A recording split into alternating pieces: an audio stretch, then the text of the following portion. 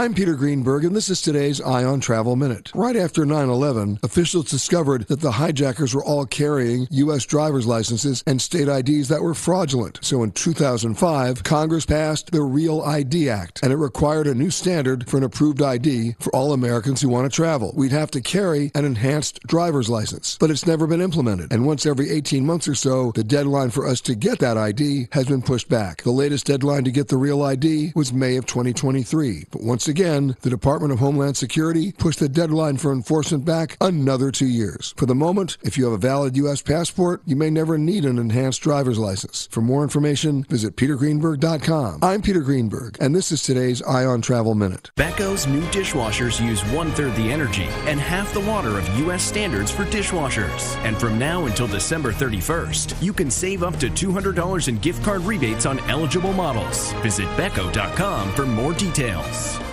All-star closer Kenley Jansen, we have a question. What's the best podcast of all time?